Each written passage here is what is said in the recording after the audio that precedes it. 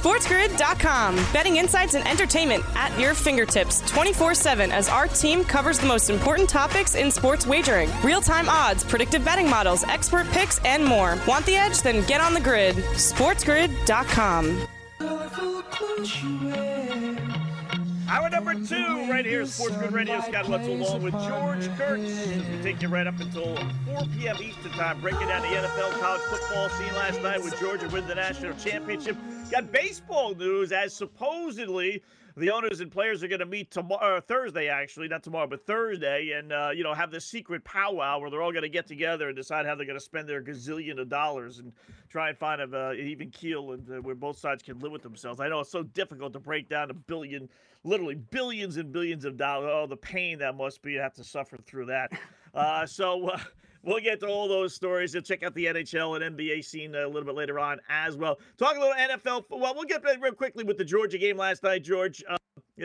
Touch on that for a second. Georgia does win 33-18. Good for the Bulldogs, I guess. Kirby Smart, to me, still looks a little weird on the sideline. Like, that's one of those guys that if you saw him walking down the street, you wouldn't automatically think, okay, there goes a college football head coach. He comes across a little goofy looking, but it is what it is.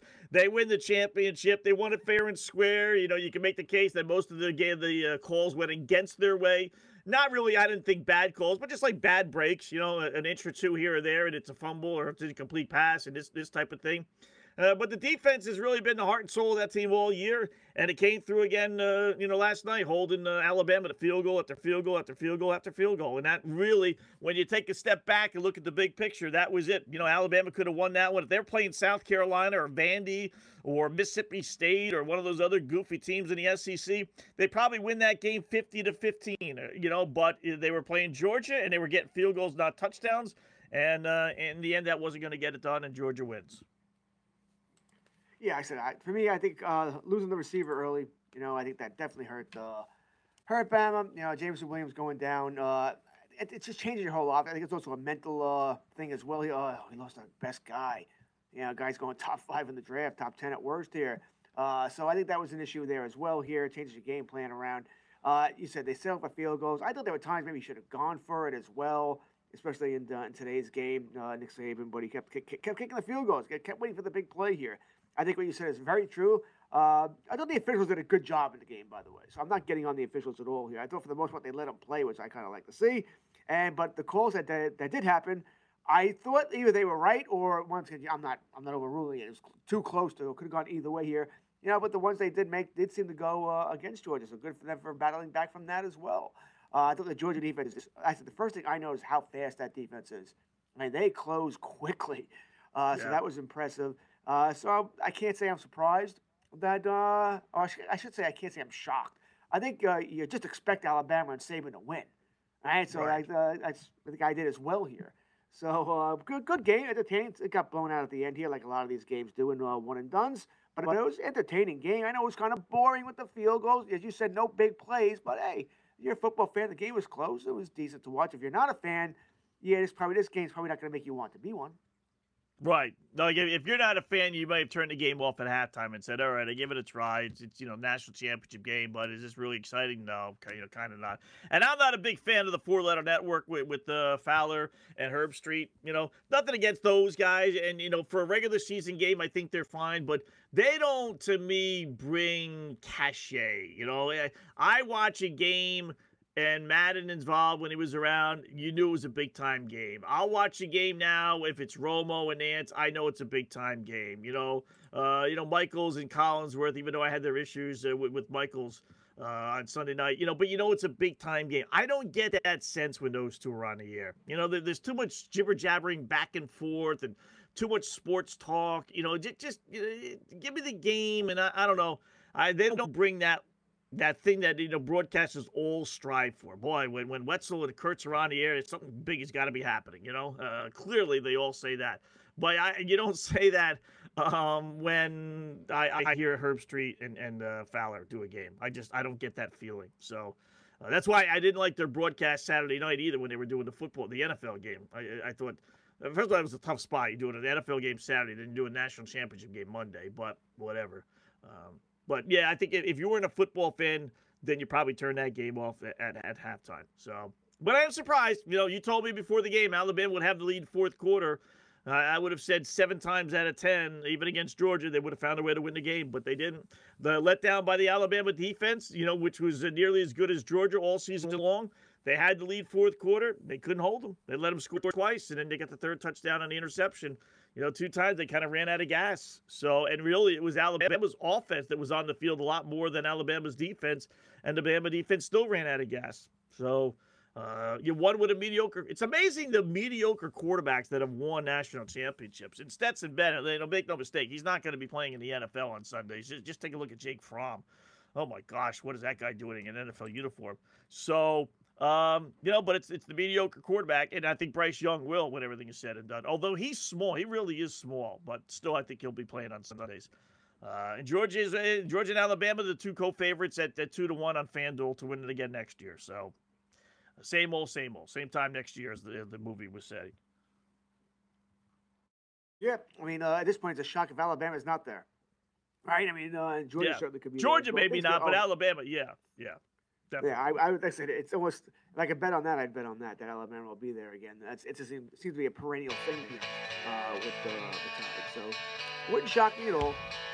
That it is. That is for sure. All right, back to the NFL. A little baseball talk as well. We'll check out the hockey scene, NBA. See if we can find a couple of winners with the boys in Vegas. All coming up next right here. Hour number 2, Sports Grid Radio. SportsGrid.com. Betting insights and entertainment at your fingertips 24/7 as our team covers the most important topics in sports wagering. Real-time odds, predictive betting models, expert picks, and more. Want the edge? Then get on the grid. SportsGrid.com.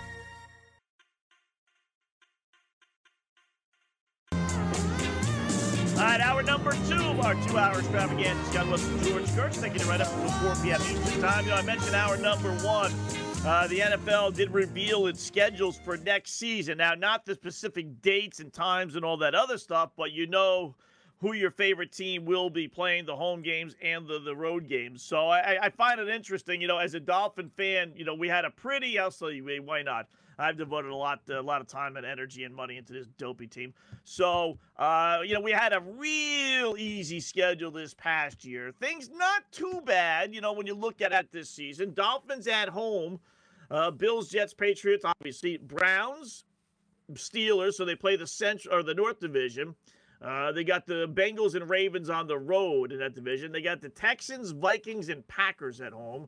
And they play the Chargers, Bears, Lions, and 49ers on the road. So a little bit of AFC North, a little bit of NFC North, well, the entire NFC North, and then the Vikings or the Texans and Chargers kind of throw it into the mix. I did find it interesting, George, that the Jets and Giants schedule is remarkable. It's almost identical out of conference. And the Ravens will be playing not once but twice at the Meadowlands. The Lions will be playing not once but twice at the Meadowlands. And that Raven game has particular interest in the Wetzel household just because I have a relative who I'm not really talking to, but he doesn't really know that, but I'm not on the Ravens team. But I digress.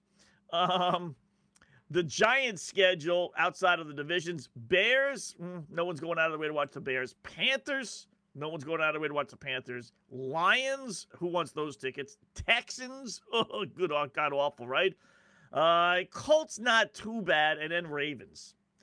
Not exactly a great, and then the Jets, outside of the big 3, Bills, Dolphins, Patriots, they got the Bungles, which is now a draw, the Ravens, Jaguars, who cares, Lions, who cares, and Bears, who cares. So the Ravens, Bears, and Lions play the Jets and Giants both at the Meadowlands this year, or next year. So they'll have 2 home games, or two games in New Jersey. Kind of weird. It is kind of weird. We see that at times with other teams as well that play. Sometimes I think the Rams play the Giants, Jets back-to-back at the Meadowlands this year, which is really odd, the way the schedule worked out. The way the NFL does a schedule, by the way, they don't release this. You can figure out which team you're going to play at one. Yeah, CBS they just figured it all out, I guess. Yeah. Yeah, it's easy to do. It's not very hard. You play 17 games. You're playing 6 in your division. You're down to 11. You're playing 1 division in your own conference. Now you're down to 7. You're playing 1 division in the other conference. You're down to 3. That just rotates each year. You know who that's going to be. Of those 3 remaining games, you play like the Cowboys finished first in the NFC East. So whatever division they're not playing every team in, they're going to play the first place team in the other two divisions. Now you're down to one, and then you got the 17th game, which will be against a team in another the other division in the AFC that you're not playing the full division against. This year, the Cowboys played one game against the New England Patriots, the third place team last year in the AFC East. This year, they're going to play the first place team, I believe, I think it's the West offhand, but I'm not 100% sure about that. I have to check. That's just the way it works. So it's, like I said, you can figure it out as soon as the season ends and you know where everybody's finishing. Then the schedule is done. Well, I shouldn't say the schedule. Who you're playing is done. Yeah, you would know if you're home and away, though, right? You will know if you're home and away. Yes, you'll know that too. That works. That's all done as well. What you don't know, which is amazing when you think about it, we all already know who's playing who. What you don't know is dates and times. That's it.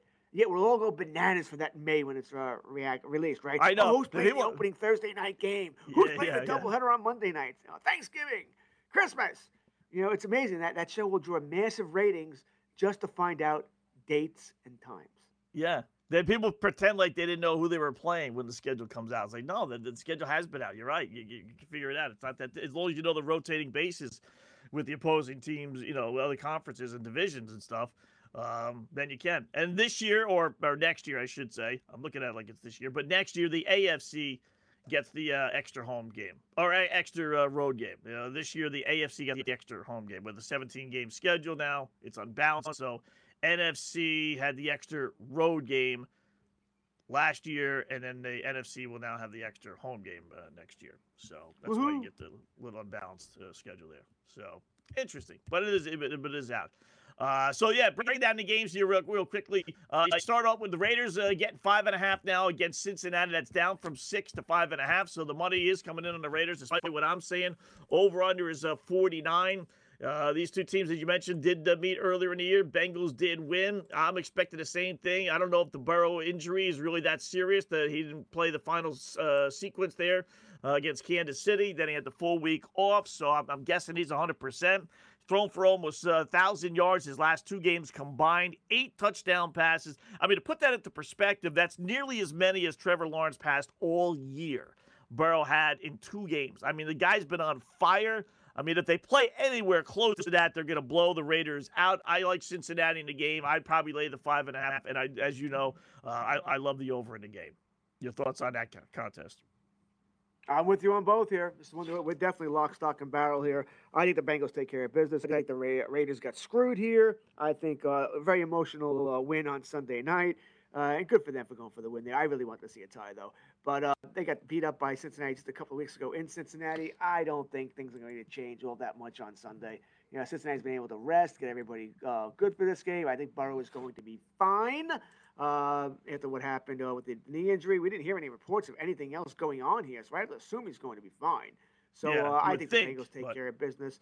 Let me ask you this. When it comes to a team like the Raiders, you can put the Cowboys in here, Pittsburgh, probably Green Bay, New England, maybe 1 or 2 other teams. Do you, if you're going to bet against them, do you want to wait as late as possible because there will be more Raider money coming in, which means you might even get a lower spread? No, I wouldn't fool around too much. Listen, if you wanted to wait just because of the COVID situation, then I'd be okay with it. But I'm not going to quabble over 48.5 or 5.5 to 6.5.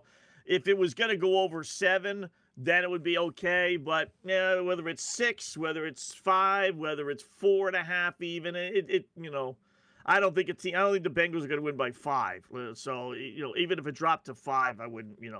Is it going to get to 4? I doubt that. Could get to 4.5, and you could buy the hook down to 4. But even that, if it was like I said, 7 or 3, those magic numbers, then maybe I would. But I wouldn't. I wouldn't worry. But again, if you wanted to worry with the COVID, then I would fully understand that would be a little different.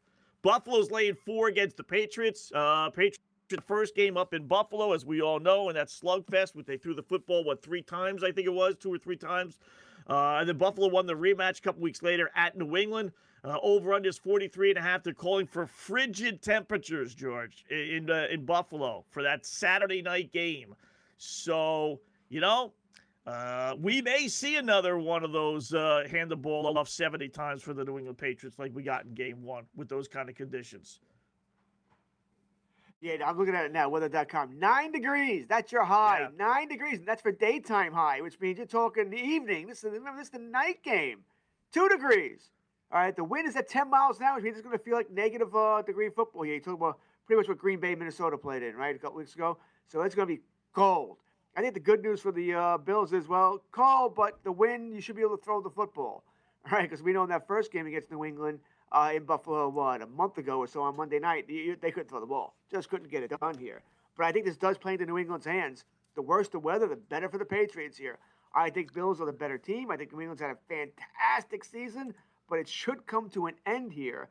And now the spread's only 4. I think if New England was getting 6, I would take New England. Getting 4, I'm hesitating here. I don't feel comfortable. I'm probably looking more to parlay this with the minus 196 on the money line here, then take the 4, then give the 4 points here. But I'm close. But I need this to go up a little bit. I tell you, out of all the lines, I think this is the one I would hop on early. I think that 43.5 is going to go down. I think that's a good play right now. With those conditions, I could see that dropping, and I could see that would be the scoreless first quarter. I'd be all over the under 43.5. This is going to be a good middle opportunity if you go over in-game live. George Kurtz, Scott Wetzel, yours truly, sitting in. More coming up on Sports Grid Radio. SportsGrid.com. Betting insights and entertainment at your fingertips 24/7 as our team covers the most important topics in sports wagering. Real-time odds, predictive betting models, expert picks, and more. Want the edge? Then get on the grid. SportsGrid.com.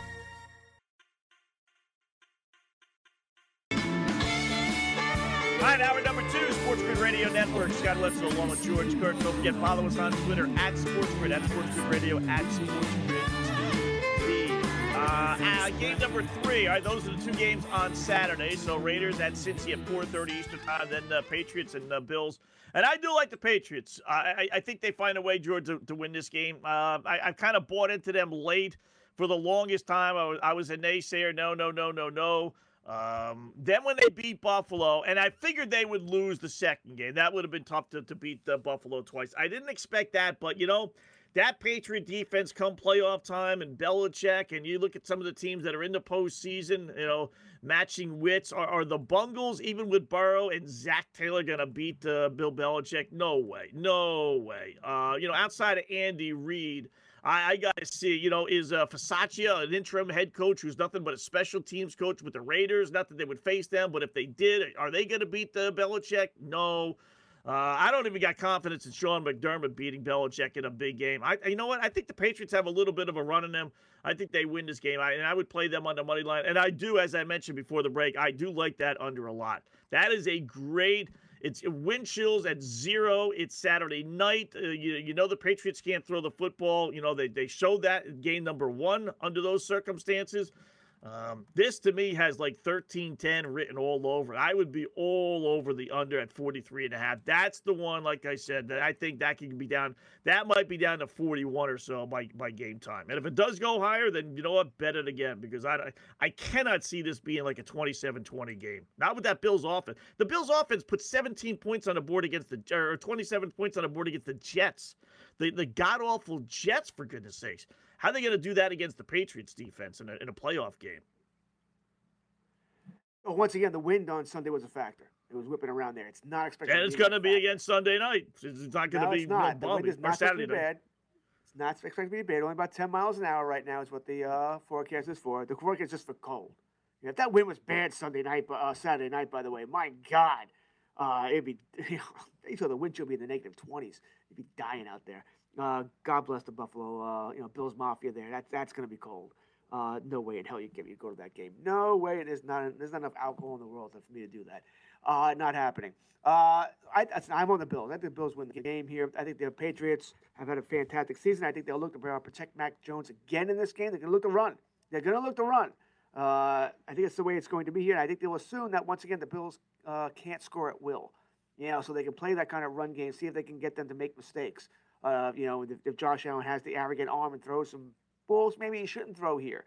That does worry me as well here. In the end, though, I just like the weapons on the Bills more like the Patriots. I think it will be a somewhat close game. This is why I want to see that spread go up. I'd love to get the 5. I think at 5 I would take it. At 4 scares me a little bit, where I'm going to leave it alone here. but I do like the Bills to win the game, and I'm with you on the under. And there's no way it's going up. There's no way in hell it's only going to go down. So if you do want the under, you want to take it now. Yeah. Tampa Bay takes on Philadelphia, another rematch of a game in which the Bucs won this season 28-22 at Philadelphia. It was 28-7, and the Eagles made a late run to make it closer, but nowhere do you ever really think they were going to lose the football game.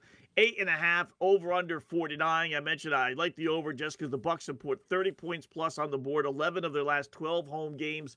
I can't see that streak being snapped here, so you got to believe they're going to get 30, 33, 34. Will Philadelphia be able to keep up with that? I kind of doubt it, but I do love the over. I think they'll get, 15 to 6, they're not going to get 15, but 14 to 17, maybe 20. Keep in mind, though, last year, George, in their Super Bowl run, their worst game really was, against the Washington Redskin Potatoes against Taylor Heineke, who actually covered the spread. Tampa Bay obviously won, but Tampa Bay did play, their worst game, if you will, score-wise, against Washington in week number 1 of the postseason. So would that happen again? Kind of doubt it. That was a road game for Tampa Bay, if you remember. This is a home game, a different story. I like Tampa Bay a lot in the game. So do I. It's a good matchup for them. What Philadelphia does well is run the football, right? That's what they're good. We don't even know if Sanders is going to be able to play or how effective they'll be with the hand. Howard, Scott, they're not scary in this Tampa Bay defense. The Tampa Bay defense stops the run. That's what they're best at, especially up the middle. Maybe you'll try to run outside. Good luck with that. You'll run with Hurts as well. I think he might be able to do some damage here, but I don't think he'll be able to do enough in the pass game to make up for what you can't get in the run game here. I do have some concerns about the Tampa Bay offense. I assume that Darius Slay travels wherever Mike Evans goes. And, force my Brady. All right, you want to throw to Grayson? You want to throw to Perriman, to Scotty Miller? Fine, go for it. But you're not going to beat us with Mike Evans. I assume that's how it's going to work there. Gronk, I think, could have a big game here as well. Maybe Cameron Brate. You got O.J. Howard. I don't expect much from him. But, that's what I expect. I think Tampa Bay is going to score some points here, just like you do. I probably lean towards the over as well, along with Tampa Bay. Philadelphia, I think they'll score the 17 points we're going to need here. Maybe even get to 20, 24 wouldn't shock me. But I can't see them really competing with Tampa Bay. I just can't here. Weather won't be a factor in this game. 70 degrees and sunny. Yeah. And then your Dallas Cowboys laying 3 only against San Fran, over under 51. You know how I feel about the Niners, my preseason pick to get to the Super Bowl. Like the fact they were able to beat the Rams. I don't like the fact, George, that all of a sudden people are jumping on the Niners bandwagon. Boy, they're on the road, getting only 3. Still plus 140 on the money line, which for a 3-point spread is halfway decent. I've seen that in the 130s before. I don't like it when the nation jumps on a team. Like, they're buying into this rhetoric of, okay, San Fran runs and Dallas can't stop the run. So that's going to push that line maybe even lower. When in reality, I wish it would be, oh, yeah, Dallas is at home. They're 4.5, 5-point favorite. They're going to kill the Niners. It's the stinking Niners. They didn't win their division, backed into the playoffs, got real lucky, easiest to schedule in the NFL last year. I'd rather have that scenario than all of a sudden people thinking the Niners are the greatest thing in the world again. Well, I do think the spread will go higher. I do, because once again, the Cowboy money is going to come in. It always does. So I think it will go higher than 3. Listen, San Fran, we know they run the ball well, and it is the one thing. I wouldn't say Dallas' poor run defense. It's the one thing they struggle with at times, though. Is once again stopping the run. They're a sort of a finesse defense where they're coming after your quarterback. That's what they do well here with DeMarcus Lawrence, Randy Gregory, Micah Parsons. If he's on the line, they're coming after the quarterback. So and it also fits this team when they get a lead. If they get a lead, 10-0, something like that, where you have to throw the football and they know what you're going to do, and they can play one-dimensional defense. Yeah, they're dangerous. They are very dangerous. So that's what the Cowboys need here. I think it's going to be a close game. I don't think it's going to be like it was in the 90s when these two teams were playing with Steve Young and Troy Aikman. But I think it'll be a good close game here. The Cowboys, talk to me about Dak, Scott. Talk to me about Dak. His history tells us in big games he comes up small, especially when they're not up against the NFC East, right? So until I see Dak do something in a big game here, I'm going with San Fran. I'll wait because once again, I think I'm going to get another half, maybe another point here. But I'm going with San Fran. As a Cowboy fan, I just don't trust Dak. You look at his numbers against good teams, especially ones out of the NFC East. I know what the joke is. There are no good teams in the NFC East. They're bad. His numbers are just horrible. I mean, we're not talking, they're a tick lower than against other teams. No, they're bad. He does not play well against good teams. We'll see. Like I said, I hope I'm wrong, or I hope he turns it around when he plays better, because the way to beat San Fran is to attack that secondary. That's how you beat San Fran here. So if he can do that, will succeed somewhat. And also, for the love of God, McCarthy, Kellen Moore, Zeke is done. All right, it's easy to see. There's no burst anymore. Pollard has to start. There's a role for Zeke, I'm sure. You know, he is a very good pass blocker. He can be a good short yardage guy, but he's not your lead running back anymore. My God, do you need me to say the numbers?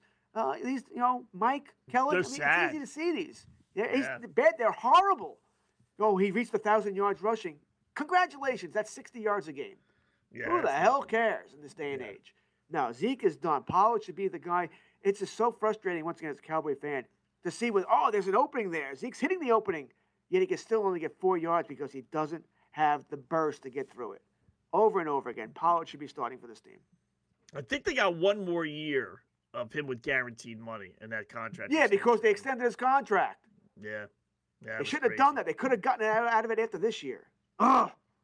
Making me mad, Scott. Yeah. Kansas City laying 12.5. Here's my upset special against Pittsburgh, over under 46. Sunday night game. No doubt it'll be freezing in Kansas City. Don't call me crazy, if you will. I think the Steelers win the game outright. I think it's a perfect setup. I know everyone thinks Pittsburgh stinks, and they do. Psychotic. They got embarrassed a few weeks ago in Kansas City. But it's the perfect storm. I've seen this scenario get played out.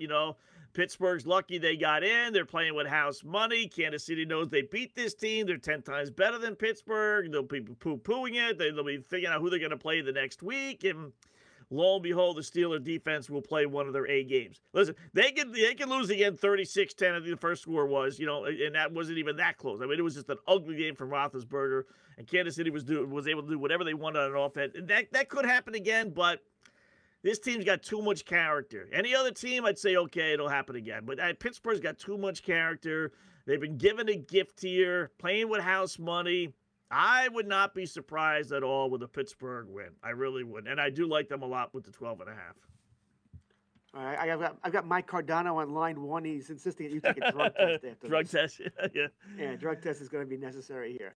No, I think this game's an ass kicking. It's actually going to be, for Kansas City, pleasant. It's going to be pleasant. 39 degrees during the day. It'll go down, of course, during the night, but we'll take that and run. Winds are about 11 miles an hour, no big deal here. Not much chance of precipitation, either 7% here. So give me Kansas City all day. I think this is an ass kick. I think this is Kansas City destroying Pittsburgh. And hey, they got there. I love Mike Tomlin. He's my favorite head coach. I will watch every Mike Tomlin press conference, including the one after this loss. I don't know. I got a feeling they're going to surprise the nation. I really do. One game left, the Monday Nighter. Oh, and when they pump it up this Monday night game all week on all the networks. We'll talk about that next. SportsGrid.com. Betting insights and entertainment at your fingertips 24/7 as our team covers the most important topics in sports wagering. Real-time odds, predictive betting models, expert picks, and more. Want the edge? Then get on the grid. SportsGrid.com.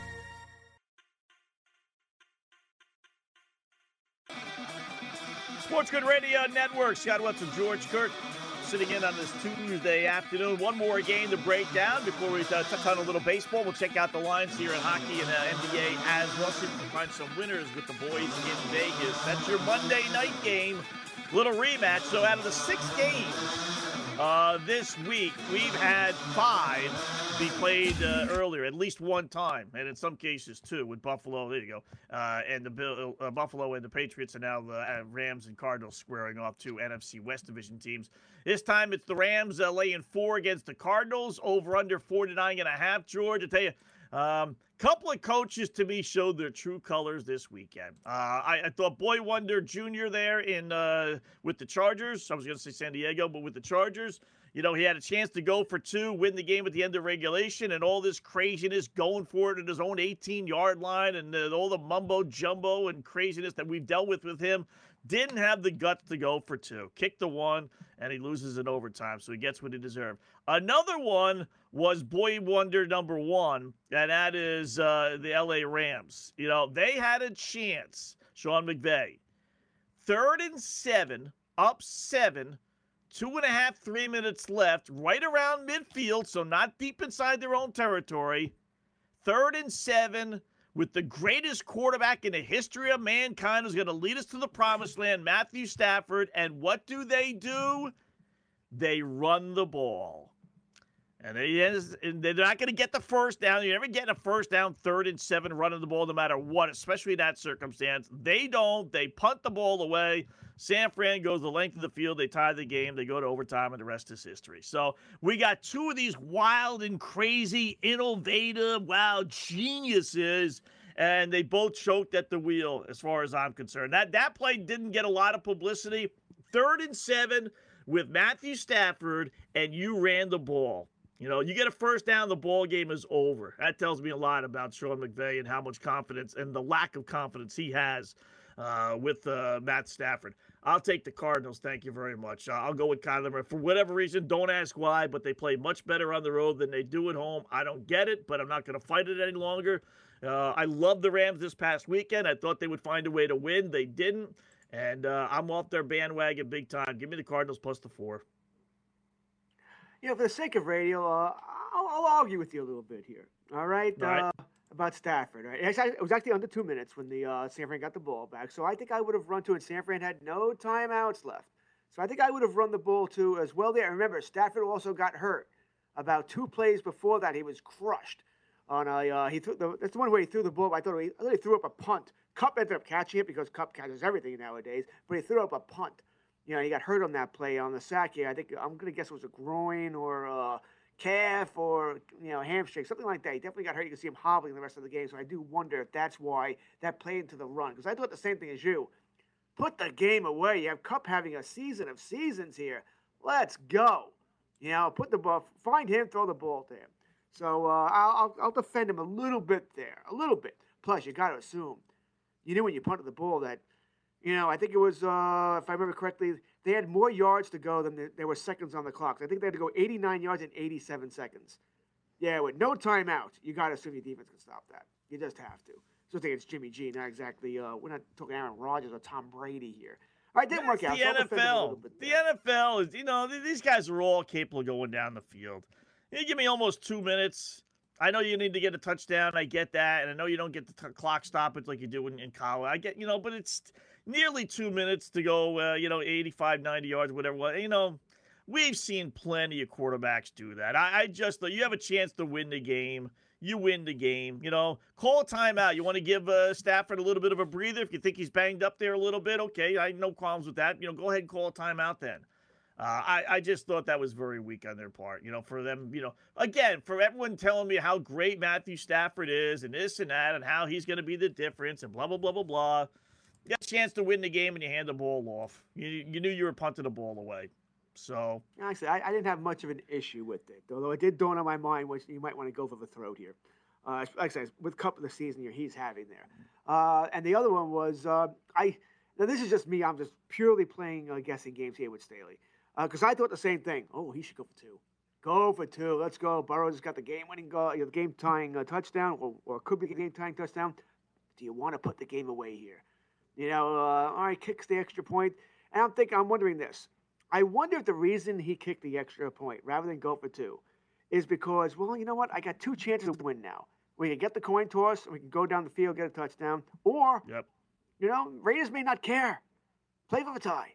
You might be able to do that too. I'm just purely guessing here with Staley because I thought he should have gone for. My first thought was, he should go for 2. Once again because it's Staley.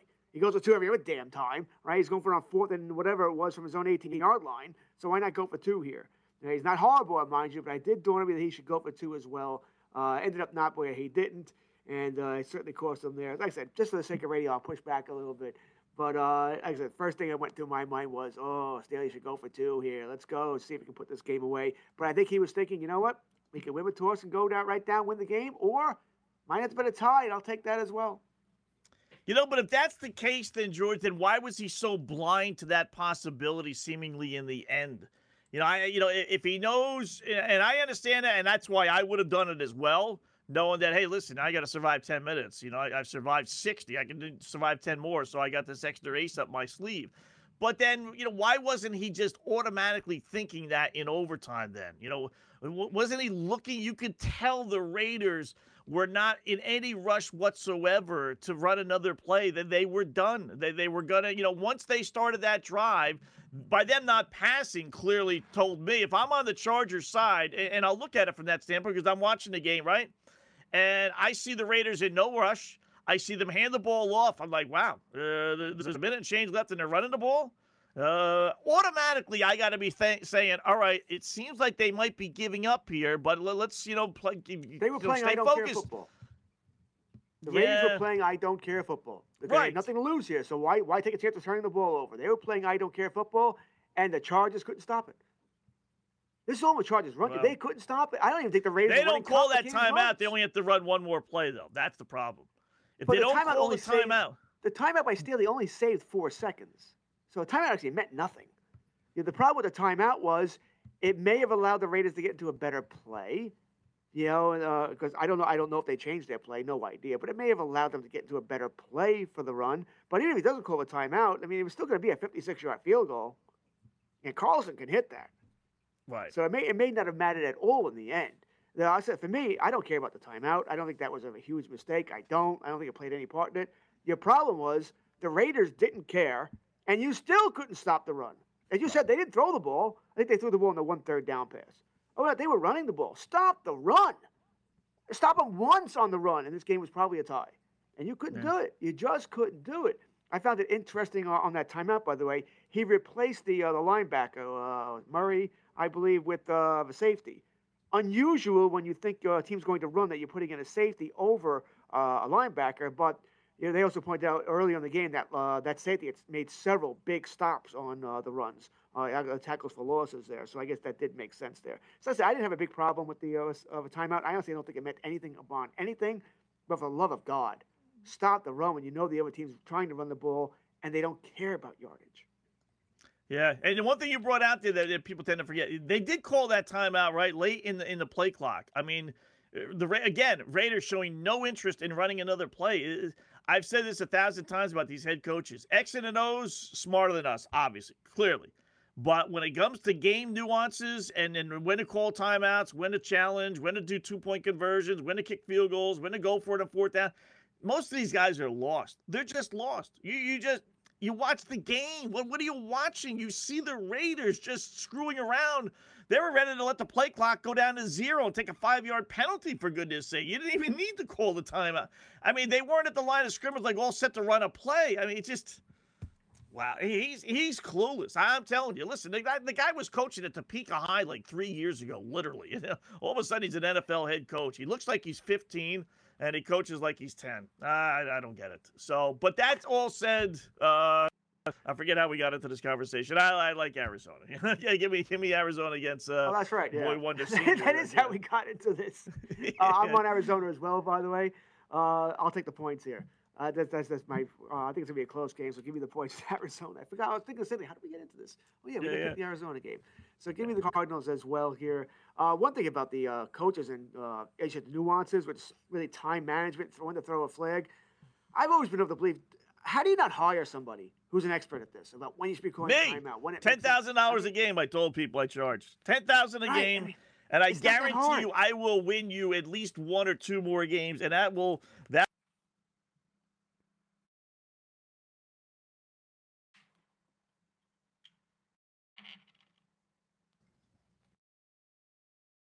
Okay, George, you there? I am here. I lost my sound for a second there. Look so did that. I. Yeah. So. Okay, so was it me? But yeah. 10,000. No different. 10,000 a game. I'll run you. I can do it from my home. I don't even have to be at the stadium. Just hook me up with some earplugs. I'll talk to you. I'll tell you when to go for it. I'll tell you what to do. And it sounds crazy, but they do have guys like that there. Just some teams do have, guys that are, the analytical people that are up in a booth and they're kind of determining what to do and when to do it. And, just think how bad Andy Reid is or was. He was horrific for most of his career. He's gotten a little better now, but he still calls timeouts at weird times. Yeah. These guys, and someone should have told Mike McCarthy. Here's Mike why, McCarthy saved one. Dallas might be the second seed. Yeah. Here's why. I've long reasoned this. You, all of the sports fans, we're watching probably, if you're a college football fan as well, we're watching 25 to 30 games a weekend between the, Saturday night, Sunday night, Monday night games. I bet it totals out between 25 and 35, right? So we're seeing 25 to 35 ends of every single game and watching them from start to finish. Coaches, they're not watching really any. They may be able to sit down and watch a game or two, but most of their watching is game films, which is not game nuances. They'll tell you who the X's and O's are and what good players are, but they're not, analyzing things for, timeouts and two-point conversions and all that other stuff. They're basically clueless. They really need to hop on Madden and play like 1,000 games of Madden, and then they would be on board with the rest of the world, the bettors and the gamblers and all the fans. Coaches aren't like that. They're not sitting down watching NFL football from Monday or through Sunday from 1 to 7 p.m. like we are, and then the Sunday night game or Saturday. They're in their offices looking at game films and doing things. So that's why we are smarter. We really are. I know it sounds cocky or whatever, but I firmly believe that. These guys should all play Madden football and get a good grip of when you call timeouts and all that other stuff. So anyway, got a hockey slate tonight. Decent little hockey slate, George. We got the 4 or 5 games, including Red Hot Vancouver at Florida. That should be a good one. How about the Red Hot Nashville hosting Colorado? That should be a good one. And then, Red Hot Pittsburgh. I know they had their 10-game winning streak snapped the other night, but they play at Anaheim in addition to a couple of others. So, we'll take a break, but when we come back, you get some hockey plays for us tonight? Absolutely. Love my NHL. All right, we'll check out that. And then we got another shot on goal prop. Oh, I just love these. Love these shots on goal. And FanDuel is giving us another gift tonight in one of the games. I'll tell you who and where you should put your money. That is next right here. Sports Grid Radio on this Tuesday afternoon, 53 past the hour. Scott Wetzel, George Kurtz. SportsGrid.com. Betting insights and entertainment at your fingertips 24/7 as our team covers the most important topics in sports wagering. Real-time odds, predictive betting models, expert picks, and more. Want the edge? Then get on the grid. SportsGrid.com. And one more play for the Georgia defense. Georgia on the mountaintop. Demons be gone, and the drought is over. National champions at long last.